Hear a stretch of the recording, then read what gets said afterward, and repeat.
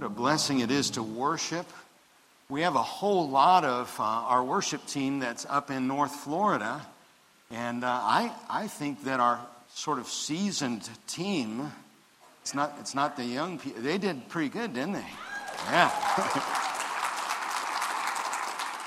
I'll probably get in trouble for saying that, but what a blessing. What a blessing. We are in a series in the book of Nehemiah, actually Ezra, Nehemiah, all one book, as we've been saying, and I've called it Building Back Bolder. It's about this time of rebuilding in the history of Judaism, in the history of our people in Jerusalem, the rebuilding of the city. And we've been following that along. It takes like 90 plus years for this all to take place. And we're finally to this point where the rebuilding is almost complete. It's almost done. I mean, really, all of the structural things are there, and we're looking at just a few more things. The temple had been rebuilt. The altar had been set. They had begun to do the practice of the sacrifices and the rituals there in the temple. The people were living primarily in the villages outside. They hadn't really moved in very much yet. But finally, they had the walls and the gates. That was Nehemiah's task. They had the walls and the gates are in place, and it's starting to look like a city. Still working on a few things. People were moving in, but there was one more thing that needed to be accomplished. And the question that I'm asking this weekend is, how does God rebuild the hearts of the people? Another way to ask that is, how do we avoid the same mistakes that led to this destruction about 100 years prior?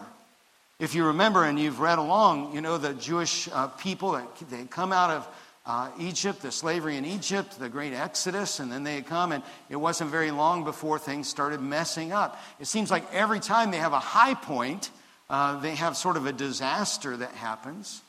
And so we would see a good king and a bad king and a good king and a bad king. There was social injustice and there was idolatry. So how do they turn their hearts toward home? That's the theme we're looking at. Last weekend, we talked about the elements of revival and how it begins with the Word. They read the Word for like half a day. They read from the Torah. And then that moved them into worship, amazing time of worship. And then they were anchored in the joy of the Lord. The leader said, what we're experiencing now, the joy of the Lord is your strength. Why don't we say that to one another? Turn to someone next to you and say, the joy of the Lord is your strength. Say it again, nice and strong. The joy of the Lord is your strength. And then out of that, they were drawn to confession. They began to confess their sins. They said, we realize in this moment of joy that we have messed up. And we have been neglecting some things. And so the question is, what next? What's the next part? And at the end of chapter 9, you'll remember that the leaders began to sign a commitment to the covenant so that they would be committed as a whole to fulfilling the things that were prescribed in the Torah. Chapter 10, which is where we are, begins by giving a list of those who put their seal and their name, their signature, onto this document. And then, beginning in verse 28, we see the actual commitments that they were making. And that is our scripture for today. So I invite you to give your whole attention and focus without distraction upon Nehemiah chapter 10, beginning verse 28. You'll find that on page 406 in the Bibles that are out there. If you don't own a Bible, change that today. Take one of those Bibles home with you, put your name in it, and begin to read and study the Word of God. So let's hear the Word. The rest of the people, the priests, the Levites, the gatekeepers, the singers, the temple servants, and all who have separated themselves from the peoples of the lands to the law of God, their wives, their sons, their daughters, all who have knowledge and understanding, join with their brothers, their nobles, and enter into a curse and an oath to walk in God's law that was given by Moses, the servant of God, and to observe and do all the commandments of the Lord our God and his rules and his statutes. We will not give our daughters to the peoples of the land or take their daughters for our sons. And if the peoples of the land bring in goods or any grain on the Sabbath day to sell, we will not buy from them on the Sabbath or on any holy day. And we will forego the crops of the 7th year and the exaction of every debt. We will also take on ourselves the obligation to give yearly a third part of a shekel for the service of the house of our God.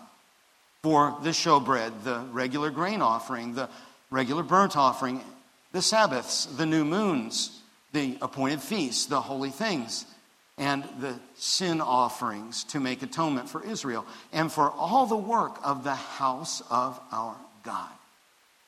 We, the priests, the Levites, and the people, have likewise cast lots for the wood offering to bring it into the house of our God, according to our fathers' houses, at times appointed year by year, to burn on the altar of the Lord our God, as it is written in the law. We obligate ourselves to bring the first fruits of our ground and the first fruits of all fruit of every tree year by year to the house of the Lord.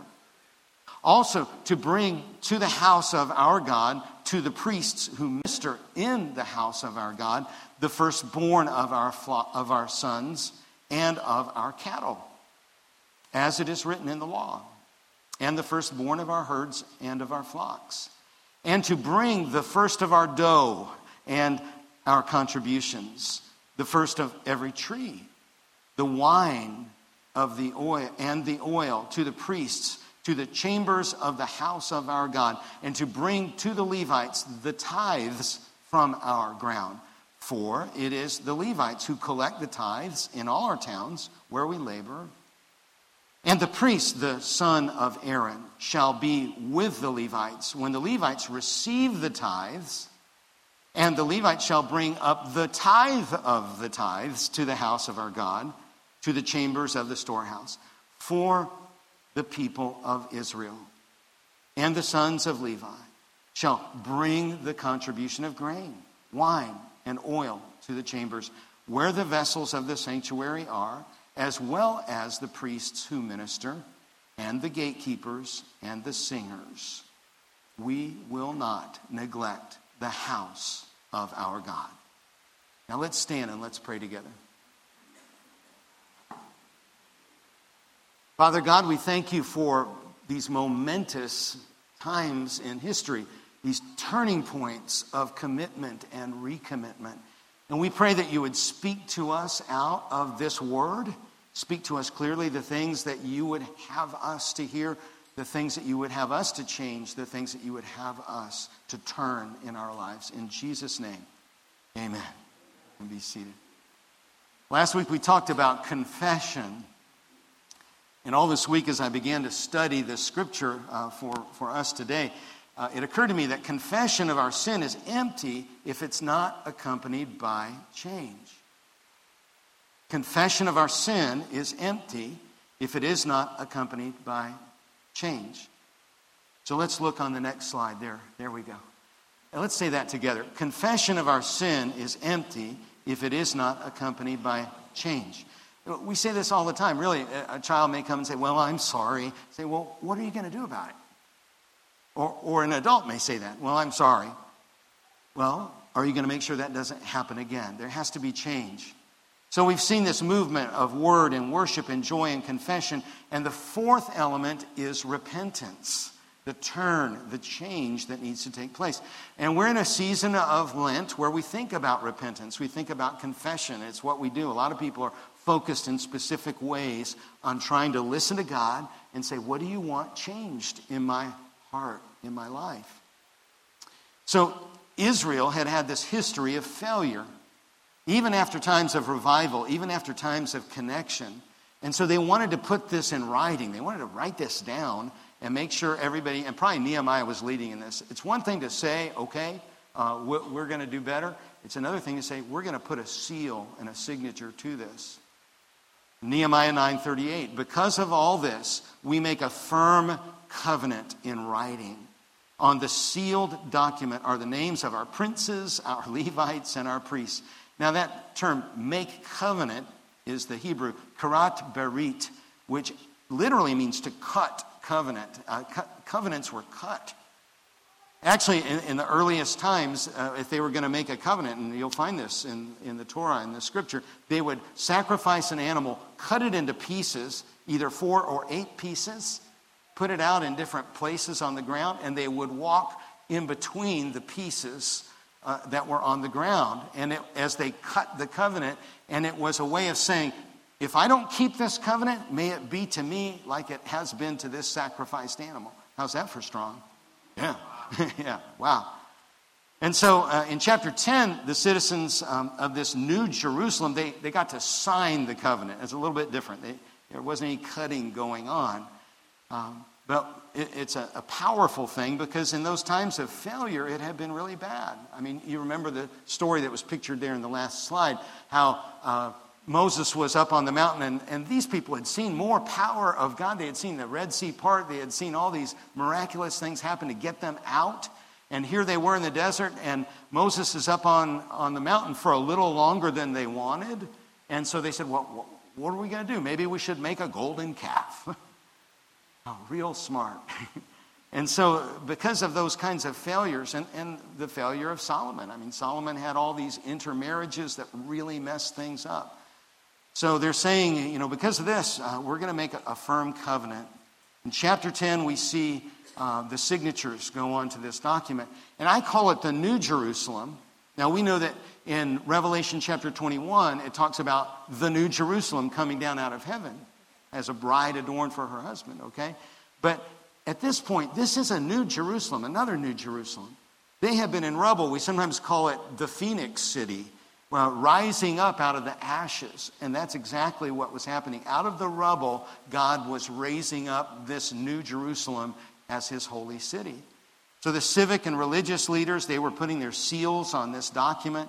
22 priests and Levites and 44 chiefs are named in the first 27 verses. I decided not to read all of those names. And by chiefs, it means leaders or the heads of families, representative of whole families were putting their seal on that. And there were 3 areas of repentance in the covenant that we just read. Their commitment to covenant.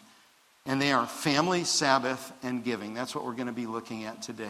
These 3 different areas.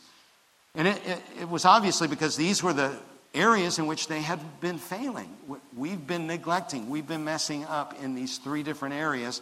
We want to make it straight. It could have been a different 3 items, but these were the 3 that they were bringing before the Lord as a recommitment. So first they wrote down something about family and marriage. It's the very first thing. And they said in verse 30, we will not give our daughters to the peoples of the land. These people, the Hittites and the Ammonites and all Jebusites and all these people that are around, we're not going to give our daughters in marriage to them. And we are not going to receive their daughters into our families for our sons. And they had not been doing that. They had not been protecting the integrity of the families of the faith. And that was really critical. There really, as it ends up from this point on, there's this realization. Few things are more threatening to Jewish identity than a religiously mixed marriage.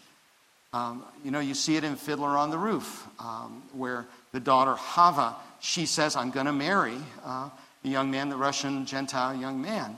And Tevye and Golda have to really wrench and struggle with this. And finally, Tevye says, go home, Golda. We have other children. Hava is dead to us. This is an expression that was used. Now, by the end, he recants on that. He blesses them, finally. That's the struggle, the tension in that drama. But this is the kind of thing that they were struggling with, and it's rooted here. So much of modern Judaism is being birthed right here. We know the Torah is important. We know that the sacrifices of the temple are important, but this is where the word is being put into practice in these powerful ways. In Ezra, we actually learned that this had been happening for some time.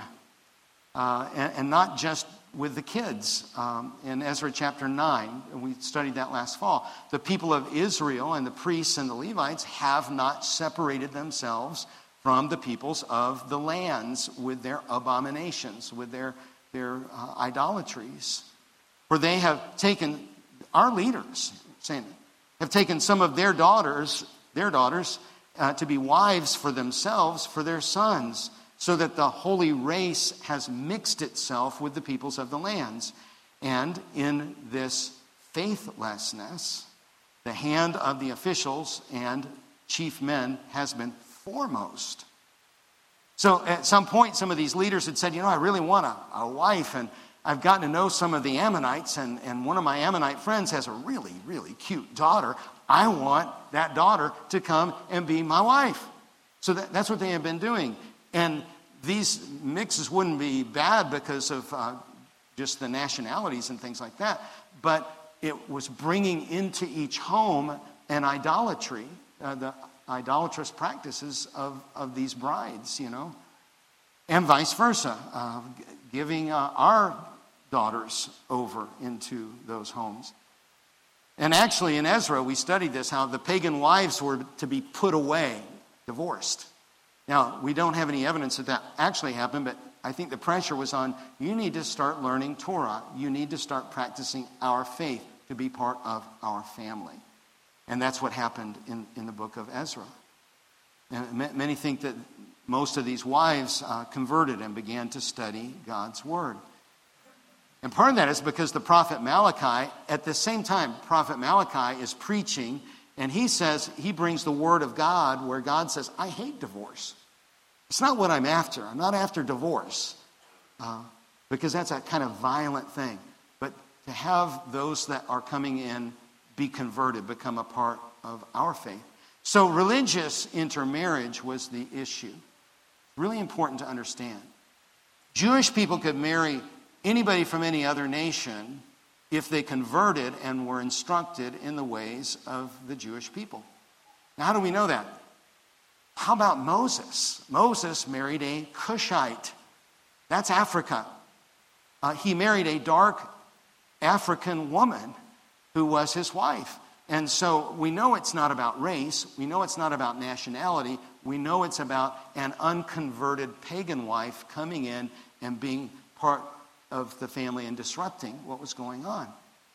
So foreign wives, when we see that, especially in the book of Ezra, we see foreign wives, that was not about nationality. It was not about ethnicity. It's not about, you can't marry someone from another part of the world. It's not that at all. But the leaders had married women who did not adhere to the faith of Israel. They did not worship Yahweh. And this was all about passing the genuine faith to the next generation. So critical. The second thing that is raised in their commitment is observing the Sabbath fully. We call it Shabbat. Say that with me, Shabbat. And that's how it's said in Hebrew. And if you ever go to Israel, I hope you will, you should say it Shabbat. And you'd say, is this Shabbat? Yes, Shabbat's beginning. And the way you greet is you say Shabbat Shalom. Say that with me. Shabbat Shalom, which means peace to you on this Sabbath. That's how you welcome the Sabbath. So they have been observing Sabbath in their homes. Sabbath literally means stop. It literally means cease, quit. And God had created this within creation. On the seventh day, he stopped. It says to rest. He stopped to rest. Do you think God was tired? No, he wasn't tired. But he stopped as a way of connecting Shabbat and our need for rest, creation's need for rest, into the creation itself. So this day was established by God. It is a Sabbath both to the Lord and it is a gift to man. In Exodus 20, it says it is a Sabbath to the Lord. It's not just a day off. I like to take a day off. Sabbath is different. It is to the Lord. But Jesus said, I am Lord of the Sabbath, and the Sabbath was made for man, not man for the Sabbath. It's for your benefit. If you go and never have a Sabbath, you never spend time with God and never take a day off, you will get sick. How do I know that? I've tried. Yeah. So I won't go into all those stories. But families, they need a time to stop. And also, what about business? And that's what they focus on here, commerce on the Sabbath. Apparently there were nearby traders who wanted to do business on the Sabbath. In verse 31 again. And if the peoples of the land, these surrounding ites, the Jebusites and Ammonites and all those folks, and if the peoples of the land bring in goods or any grain on the Sabbath day to sell, we will not buy from them on the Sabbath. We're not going to do business on the Sabbath or on any holy day. Now that exists to this time. One of the marvelous things, if you visit Israel, is how everything starts winding down after about noon on Friday. And then as you get to about 3:30 in the afternoon, it's really starting to shut down. You say, what's going on? There aren't as many cars on the road. Everybody seems to be headed, home, and the shops are starting to close up. It's the beginning of the Shabbat. And it's in the mid-afternoon is when the rabbis say, that's when you need to start. You need to start winding down. And most things are closed on the Sabbath, on that Shabbat. And so that's practiced. Well, it's not all that easy to turn away business when business comes. How many of you know that? And I looked it up. Well, I figured it out. Sabbath represents 14% of your work week or available week. That's a lot. That means they were saying we're going to step back from 14% of our business. There's not a lot of businesses that like to do that. I looked it up, and there are 17 major companies in America that shut down on Sundays as Sabbath to the Lord. And it's an amazing sort of thing. You know some of them, like Chick-fil-A is one of them. And they're really paying the price. They're really doing bad because of that, aren't they? If you're like me, just try to drive out Wickham Road sometimes, out to I-95, and you cannot pass because of the cars that are coming all the way out onto the road. I think they're doing pretty well. Most crowded spot in the malls when you see it there. And Hobby Lobby does the same thing. They just say, no, we're going to close. Why? But because it's what the Lord has called us to do. And it's the Lord's day. But also because it's good for families. I remember some years ago, I had a very close friend, Dan Wooten. You may remember, do any of you remember Warren Wooten Ford up on 520? And 520 was kind of the auto road. All these dealerships there. There's also ones on US 1. It was the place. And I didn't know this. I looked it up, though. Warren Wooten Ford was only the second Ford dealership in all of Florida. It goes way back. 1915 it was established. And Warren, it's now called Paradise Ford, but Dan Wooten was a prayer partner of mine, and he really struggled over this thing of being open on Sundays. A lot of people like to shop for cars on Sundays. They do. It's one of the days you go out. And he gathered together all the owners, all the heads of the dealerships, because he could. His name allowed him to be a leader. He got them all together, and he said, guys, could we agree to close on Sundays? All of our families need that. All of the families of all of our people need that, to close on Sunday. And we'll if we all agree, then people can shop for their car on Saturday. They can come after work one day. They'll be able to buy a car. And so they did it. They all closed. He had done this actually a couple of times. And then he said, after a few months, one would open. Yeah, and then another one. And then another one. They would say, we can't give all of our business to that guy down there and that guy down there. And pretty soon they were all open again. It's a really hard thing in business. Chick-fil-A every week says, if you want something to eat on Sunday, you got to go somewhere else. 14% of our, and maybe more on a weekend. But it's a commitment that's made. And that's what they were talking about here. They also were talking about what we call a sabbatical year. In verse 31, and we will forego the crops of the 7th year. We will let the land rest, and exaction of every debt. In the Torah, it was prescribed that the land was to lie fallow during the whole 7th year. You just didn't plant, You didn't plow, you didn't do anything. And some stuff would grow anyway, because it will. And that was to be left for the poor to come and to pick that up and to take. And so there was this foregoing of the crops in that 7th year. And the exaction of debts in Exodus 23. For 6 years you shall sow your land and gather its yield, but in the 7th year you shall let it rest and lay fallow. And then in Deuteronomy 15, at the end of every 7 years, you shall grant a release of every debt. In this manner of the release, every creditor shall release what he has lent to his neighbor. Wow. I don't even know how you would work that. Seems like it'd be really hard to get a loan in the 6th year, knowing it was going to be forgiven, and you had to forgive it in the 7th year. I mean, how do you work this?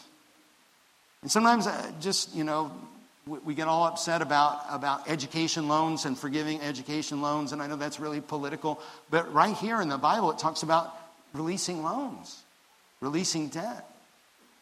Part of it is because in that time they actually would sometimes indenture their children to pay a debt. You can't pay your debt, then your child will be a servant on my land in my house, and in the 7th year you got your kid back. Sometimes that's good, sometimes that's not so good. All right? But that's what that Sabbath year is all about. It's also the basis for an academic sabbatical, where a tenured professor, after 7 years, gets 1 whole year of sabbatical year. Now, I found that interesting, because some of the universities and colleges might say, we don't believe in the Bible, we don't want the Bible around here, we don't want any of that, that doesn't have anything to do with us. Oh, so you're going to give up your sabbatical year, you professors? Oh, no, I didn't say that. Do you know where it comes from? You should look it up. It comes from our Bible. You ought to read it. Very important. There's also, many churches have a pastoral sabbatical of 3 or 4 months in or after 7 years to study and to renew and to seek vision. This is where all this comes from. The third area was support of the temple. So basically they've rebuilt the city and it's all set there. And they say, okay, we've rebuilt the temple for worship and sacrifice. And we've rebuilt the city around the temple. But how are we going to support the temple? Where do we get the wood for all these fires? Where do we get the animals for these sacrifices? Where do we get the grain offerings? All of these things. Where is that going to come from? And apparently it had been neglected. They had been going for a while. And probably some people were saying, hey, we got to pitch in here. And the truth is, places of worship require maintenance and they require operation. Pastor Paul was talking about that last weekend. Well, I'm not going to turn this into a financial message, but we talked about that, how you look around and there are things that need to be fixed, things that need to be cleaned, and so forth. So there were three forms of support that are talked about here. And the first I'll just call basic support. 1/3 of a shekel was committed to the essential support for the operation of the temple. It's just like we need the basics here. Necessary supplies, regular things that need to be done. Showbread and grain offerings, burnt offerings, the wood and all of that sort of thing. It's a practicality in the place of worship. And these basics are needed. By the time Jesus is around 500 years later, we're going to talk about that next week. By the time Jesus is around, it was a half a shekel. It was a little bit more, not 1/3, but a half of a shekel.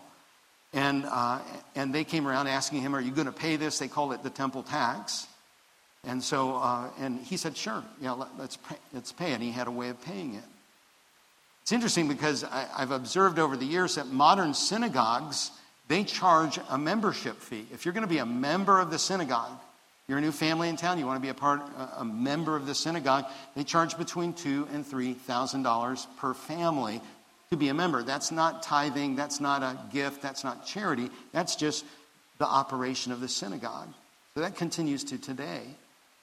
Next, they committed the first of everything. It's called first fruits. First fruits of the ground, every tree, year by year, to the house of the Lord. And actually in this would have been the oil for the lampstand in the temple. I was fascinated when I learned a little bit more about this, that we hear about olive oil, regular olive oil, and then we hear about virgin olive oil, which is the first of it, the most pure.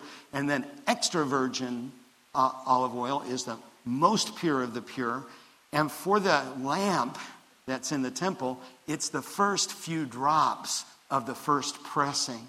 Only the first few drops was gathered from the first pressing of the olives. It had to be that special and that pure. It's kind of amazing. And it's a way of saying, God, you are first in our lives. Because we're going to make sure that the first things are given to you, including firstborn of our sons and our cattle. I don't know why, but they put those both in the same sentence, but okay. The firstborn of our sons and our cattle, as it is written in the law.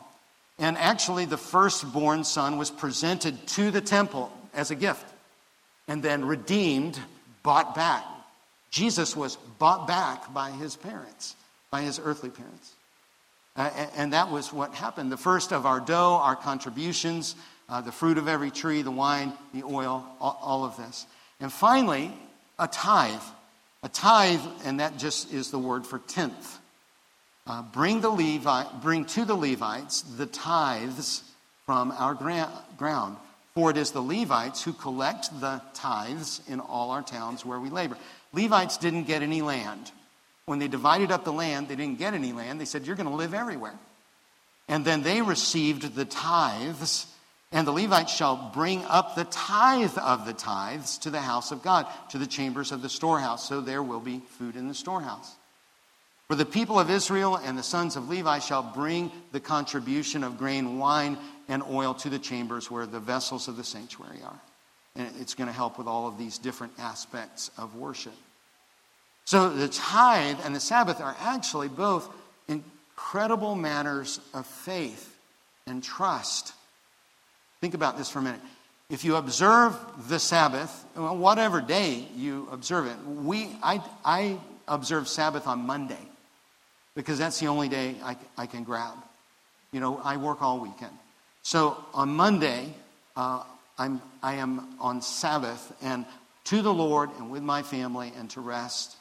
So whenever you do that, but by observing the Sabbath, we're trusting God to supply all that we need from 6 days of gathering, 6 days of work, even though that's 14% less than the other people that are working 7 days a week.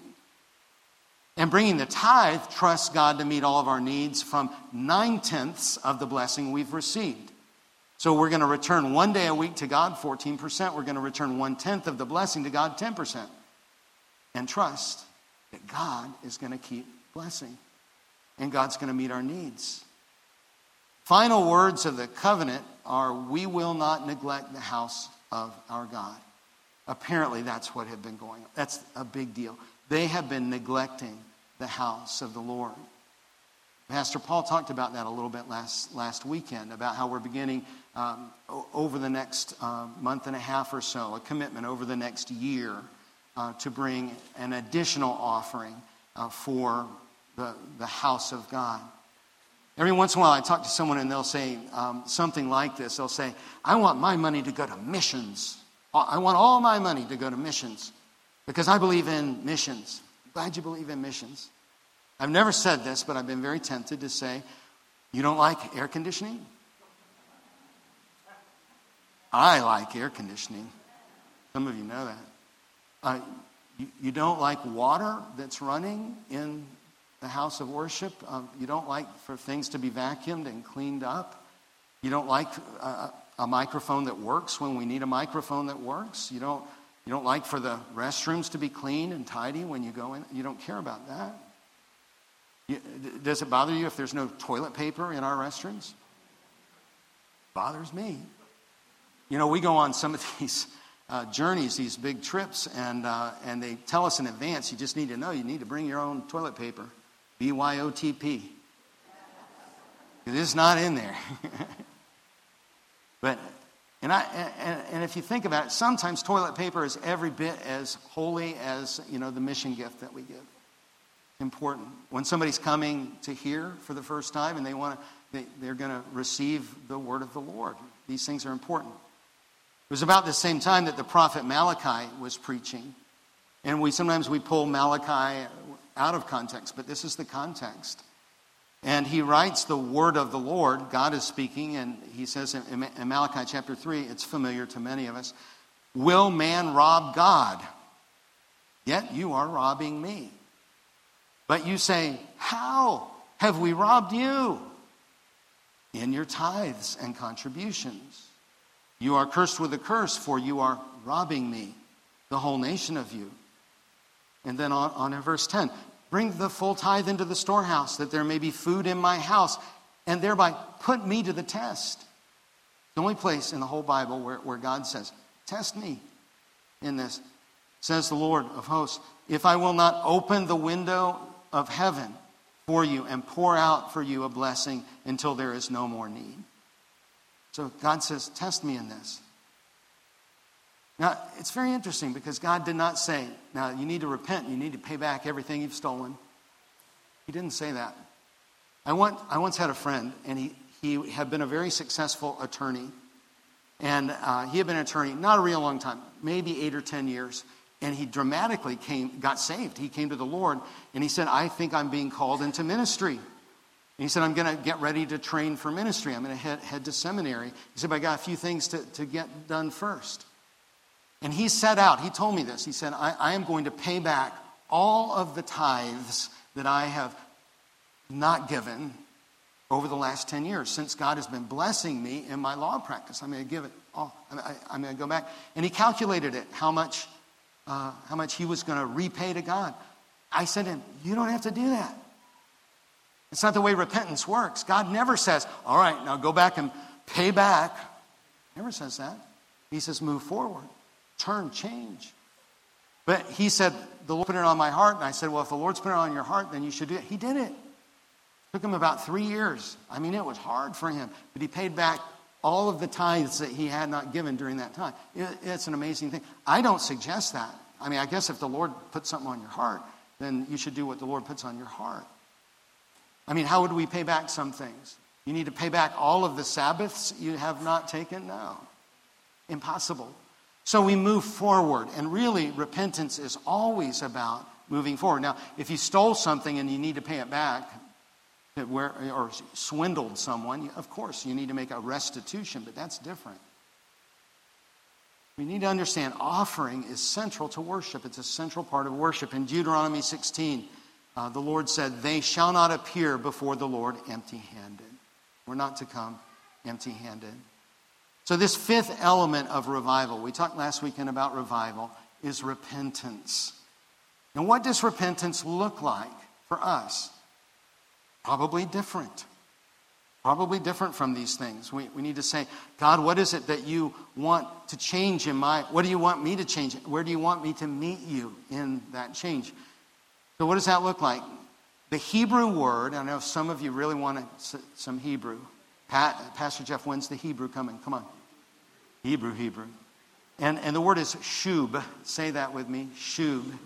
And this is the word that means turn. Turn back, retreat, return. And I've often illustrated it, if you're going south on I-95 and you're trying to get to Jacksonville, what have you got to do? You have to turn around. You will, shub. That's right. You've got to get going in the right direction. And this is where this comes from, this part of the definition. But the New Testament word, the Greek word is metanoia. Say that with me. Metanoia. It means to think differently. To have a change of mind and heart, to reconsider. Part of it means to remember. If you're going south on I-95 and you remember, I'm supposed to be going to Jacksonville, that's part of this, to have a change of mind. But it's even more than that.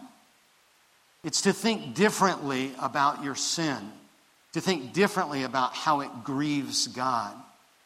There's a verse, it's not in your notes, but I came across it. It's so powerful. Joel 2:13, if you want to jot it down, says, rend your heart and not your garments.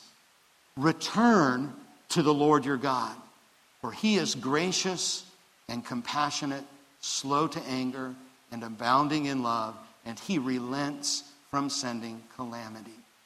How powerful is that? To turn and have a change in our heart. The biblical definition of repentance is both. It's a change of direction and it's a change of heart, change of mind. Think about it this way. If you change your mind, but you don't turn around, that's not repentance. I'm really grieved by what I did, but I'm not going to change it. I'm going to keep doing it. That's not repentance, right? And also, if you have a change of your direction, you say, well, I'm going to quit doing that because that's not working. I turn around, but I have not grieved the sin. That's not repentance either. You know, sometimes I've counseled people about freedom from pornography. And one of the things I've talked with men about sometimes, they say, I just struggle with this. I can't seem to get away from it. I say, put this in your mind. Think about that image. When you click that image, think about that image, that woman, as your daughter. If you clicked on that and you saw your daughter's face there, how would that gut wrench you and grieve you? That's how God feels all the time about this very destructive thing. Think about this as someone who is going to one day be a wife and will struggle with this for the rest of her life probably. Hopefully she'll find healing. But will struggle with what? I mean, we've seen suicides in the news that come out of that industry, that horrible industry. Huge damage is done. So if we will seek the heart of God on these things, it's very powerful. Repentance is a change of direction and a change of mind. So how do we do that? What are the steps to true repentance? These are in your notes. I'll share these with you very quickly. And the first is confess your sin. We talked about that last weekend. 1 John 1:9. Let's read this out loud together. It's such a great truth. If we confess our sins, he is faithful and just to forgive our sins and cleanse us from all unrighteousness. Hallelujah. Amen? That's a happy verse. The second is to seek and to have godly sorrow for our sins. 2 Corinthians 7 says, for godly grief, to share the grief that God has over sin, produces a repentance that leads to salvation without regret. Whereas worldly grief produces death. It's not just being upset about things. The third is to turn from sin with God's help. Isaiah 59 says, and a Redeemer will come to Zion. That's what we're celebrating next week and the following week. A Redeemer comes to Zion to those in Jacob who turn from their transgression, declares the Lord. That's where we find our redemption. And the fourth is to choose holiness every day. Jeremiah 15, therefore, thus says the Lord, if you return, I will restore you, and you shall stand before me. Let's read that out loud together. Therefore, thus says the Lord, if you return, I will restore you, and you shall stand before me. There's a marvelous prayer of repentance in the Bible. It's in Psalm 51. It's confession and repentance. As David, he had committed horrible things. He had committed adultery, and then he had killed the husband of the woman that he had adultery with. And it was just the worst of the worst. He's confronted with that, and he realizes how this is heartbreaking and grievous to God. And he wrote this prayer. And I want us, just because it's good to pray Scripture, to pray this out loud together. I invite you as we close this message. So let's put it up there.